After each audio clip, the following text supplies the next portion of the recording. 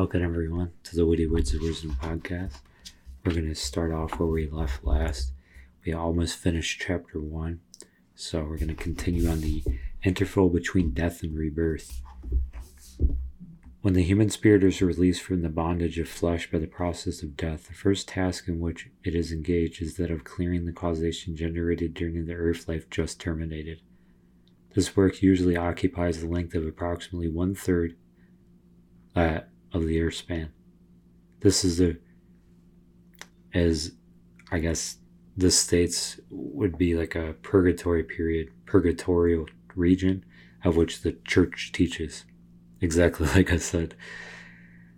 After the process of purgation has been completed, the ego is free to ascend into higher realms, there to partake of heavenly bliss and learn to how further tune itself with the planetary forces. The time spent in these celestial realms depends upon the ego's advancement. There are two different classes of egos, which come to rebirth quickly. The very material, who have a minimum of spiritual consciousness and therefore return to earth as speedily as possible, and the very spiritual who voluntarily sacrifice the bliss of heaven in order to return to earth on some special mission of mercy and love. It also happens, but only exceptionally, that in order to have the needed environment for its best progress, an ego is brought to earth sooner than its pattern would ordinarily indicate. And also, on the contrary, an ego sometimes is returned in the heaven world for a longer period of time for the same reason. Such egos are seldom happily in their earthly environment, but their experiences are nonetheless the most valuable for them at first stage of their development, despite their feeling from that birth is the time out of joint.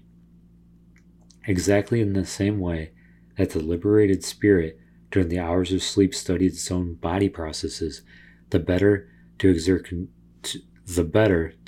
control over them, and so be able to live a fuller and more useful life during the day. So also the spirit after death learns to cooperate with cosmic creative forces, that is, the angelic hierarchies, in order to build a better body and environment for its next earth life. Well, actually it says earth incarnation, pardon me. It is the soul evolution of each ego which determines its particular place in the cosmic plan, and this in turn determines the kind of instruction it receives from its angelic teachers in heaven. One who has built an inferior mental structure while on earth cannot transcend this limitation, merely the reason of dying. However, the ego is not at the mercy of its mortal intellect. It is the ego which creates the intellect, and neither intelligence nor intellectual capacity is a fixed quality, but can change for better or worse during the course of a single lifetime. If it were not so, evolution would be impossible. Nor is the process of evolution stopped at death. The ego goes on from the point at which it stood at death. Everything must be worked through in heaven and purgatory, as well as here on earth. And no one can receive more than he has earned on any plane of manifestation. And I just want to pause here for a second and kind of reflect, because these different purgatory and I know of there's different, from studying Rudolf Steiner personally, there's different states of being like Kamaloka and Devachan. So it's kind of interesting to see.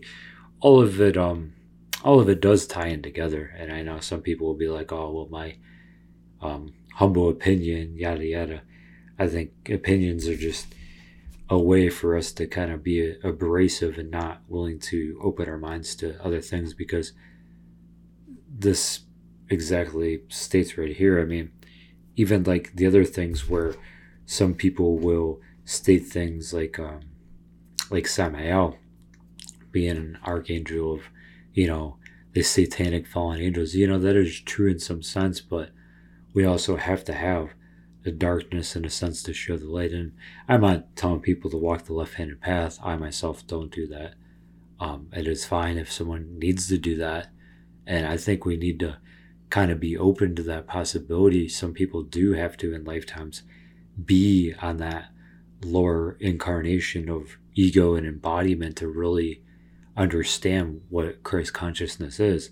And it's very important, because I know I'm not taking shots at anyone, but I'm specifically saying, I mean, it's extremely important to realize that. And I know sometimes we might get caught up in certain aspects of looking at a person, but it's really important. That's why some people can be lame and ignorant in one lifetime, and they go through their transition and they pass over, and because they're lame and ignorant in their lifetime, they'll be smart in another. Vice versa, they're really smart in this lifetime, and if they don't, let's say, ascend to the highest potential that they have, I mean, they will be re-embodied in samsara, and they will just again be brought down to be ignorant. So moving on, in the internal interval between death and birth, the ego learns under the Saturn ray how to think abstractly and how to conserve and project mental force. The Mars ray teaches the dynamic qualities of mind and the constructive use of the power of desire.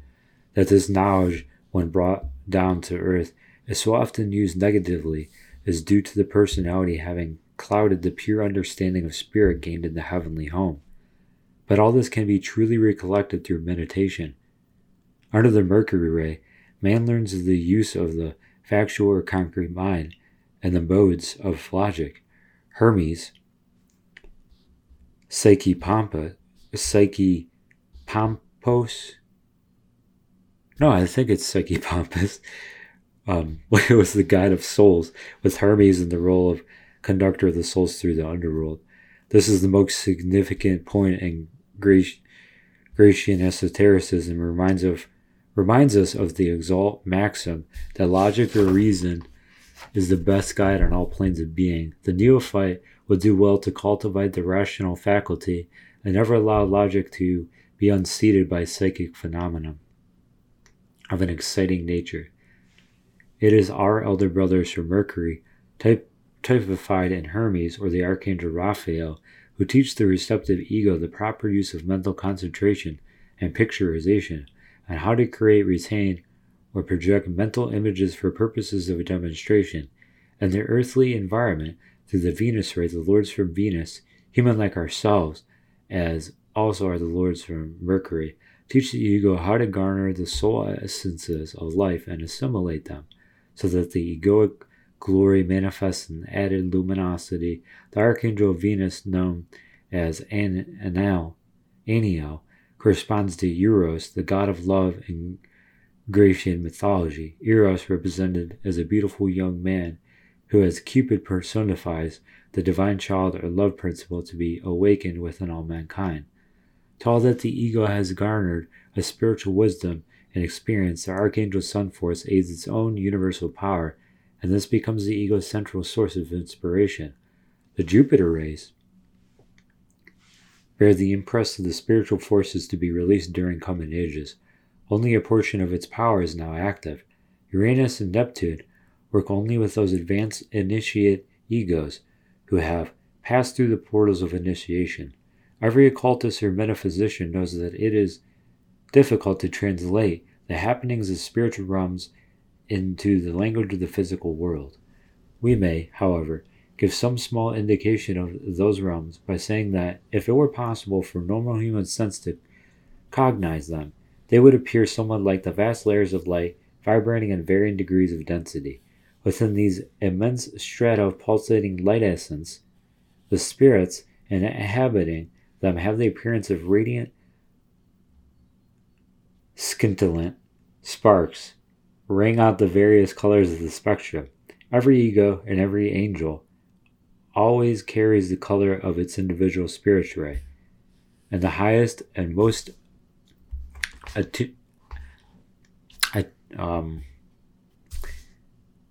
attenuated realms. The color and musical note are simultaneously discernible. The work of the ego preparing for incarnation in these realms is purely mental. It works in mind substance, which is far more solid and real than the dense matter familiar to our present poorly organized senses in the body. The mind substance, by the use of the twin spirit powers of will and imagination, is organized along lines of force which make a definite pattern according to the state of life and being of the ego which does the work. The higher the realm, the clearer and more powerful the lines of force, for their potency increases with their ethereality. These lines of force, which at lower levels are seen as magnetic rain or streams of magnetism, also bear the colors which correspond to their inherent quality. Altruistic impulses reveal beautiful tones of blue and gold. Personal motives without thought of others impregnate the forces with darker hues, and the lines are uneven, which result in the distortion of the archetypal image.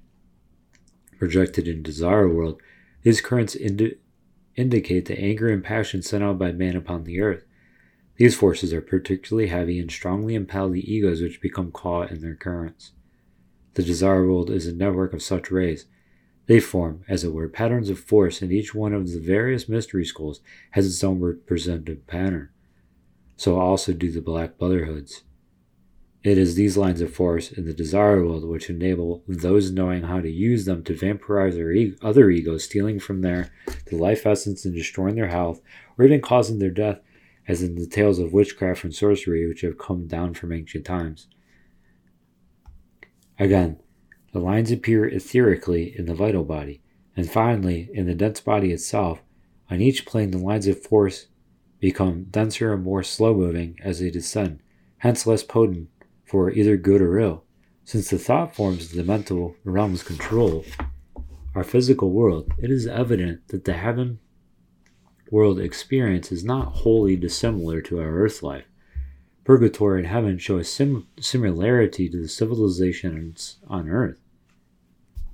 The heaven world of a Christian is not the heaven of other faiths, nor are the conditions in the inner world the same now as they were in ancient times. Yet the same kind of work goes on at all times. Today, for example, the instructions being given in the heaven world deal largely with universality, oneness, fellowship, and brotherhood in preparation for the New World Order belonging to the coming Aquarian Age. These precepts would have been useless if given to the masses a century ago. The more advanced egos are already receiving instructions on forces which will prolong both youth and life. These will not, however, be known to the masses before the latter half of the Aquarian Age. And that's actually quite interesting because this author wrote this book in the 40s, and coming up on it, it's pretty accurate about what's happening, how most people will not, the uninitiated, I should say, just the ones that are not aware.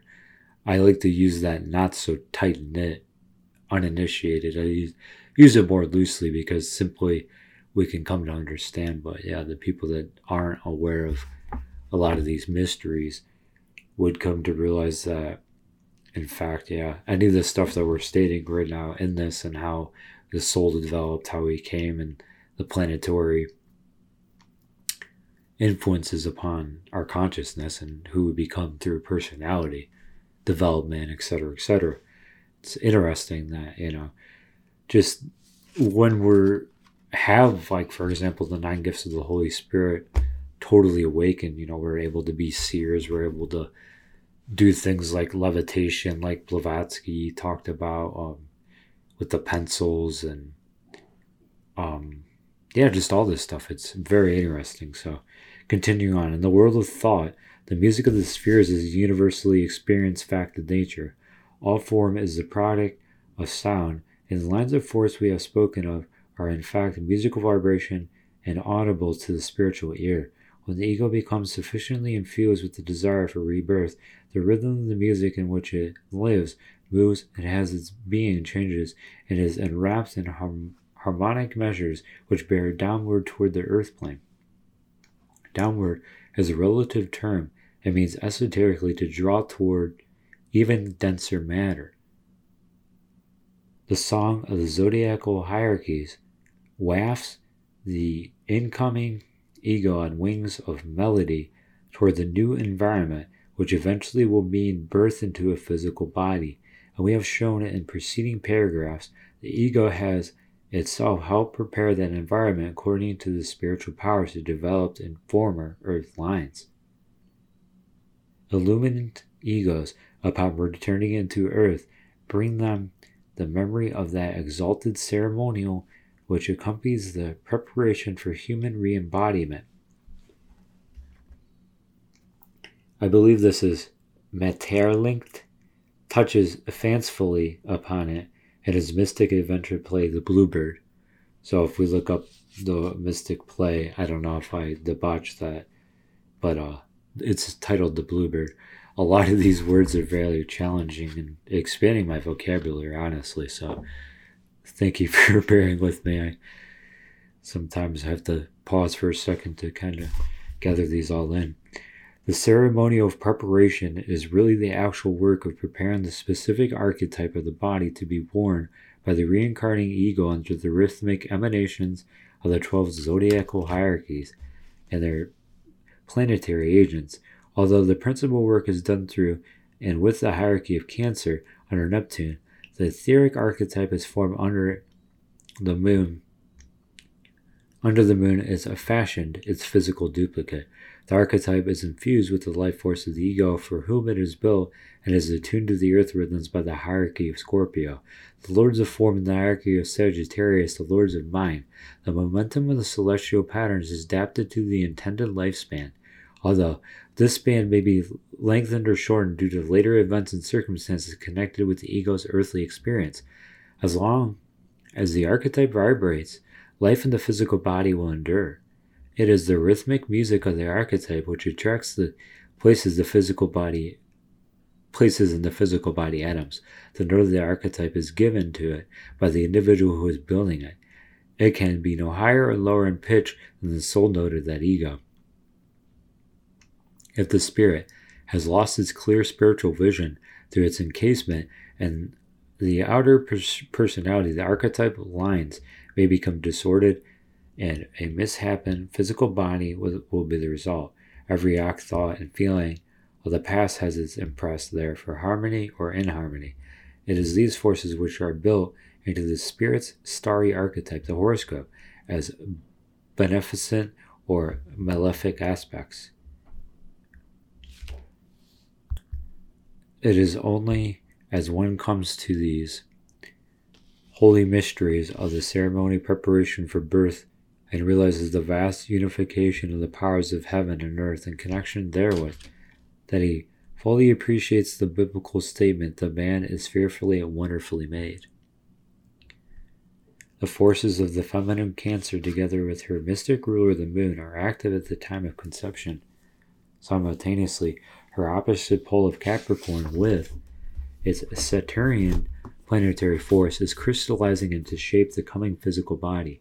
The hierarchy of Libra with its Venusian Loverite gives the pattern for the desired body, while its opposite pole is Aries endows it with the powers of life and motion. The lords of Leo through the spiritual sun set the impressive divinity upon the heart, and the opposite polarity of Aquarius and Uranus hold that divine pattern whereby the heart is to become the sacred body center.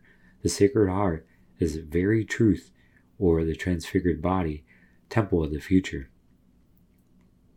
The dual mind forces separated under Gemini become spiritualized and unified under the opposite pole of Sagittarius.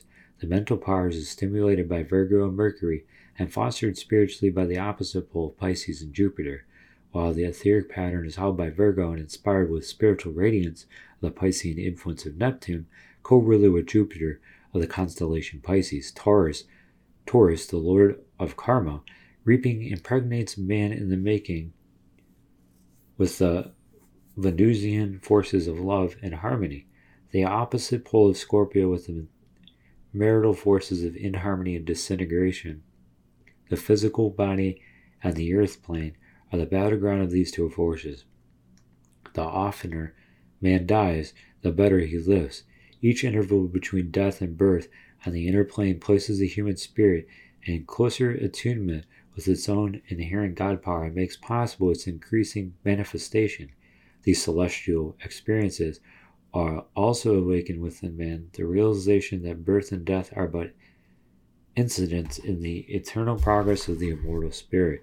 Eventually, when the spirit is sufficiently strong, Venus, harmony, and love will overcome Mars, sex, and death, and the world, and the words of St. Paul, will be realized. Death will be swallowed up in victory. Truly, In the words of Periclesis, there is a star beyond every progress going on in man. All the forces of heaven have their corresponding activity in the parts of the body that are expressive of their powers.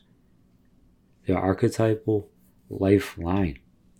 It is man's celestial pattern that determines the form and feature of his body in every particular. Its height, color of eyes and hair, the temperament, and racial characteristics in general. In the invisible archetype lie the hidden causes of all that manifests in the visible form. The archetype bears the imprint of the most important events of life to come, notably birth, marriage, death, or initiation if the ego be so far advanced. Every race and nation and through which the ego has functioned leaves its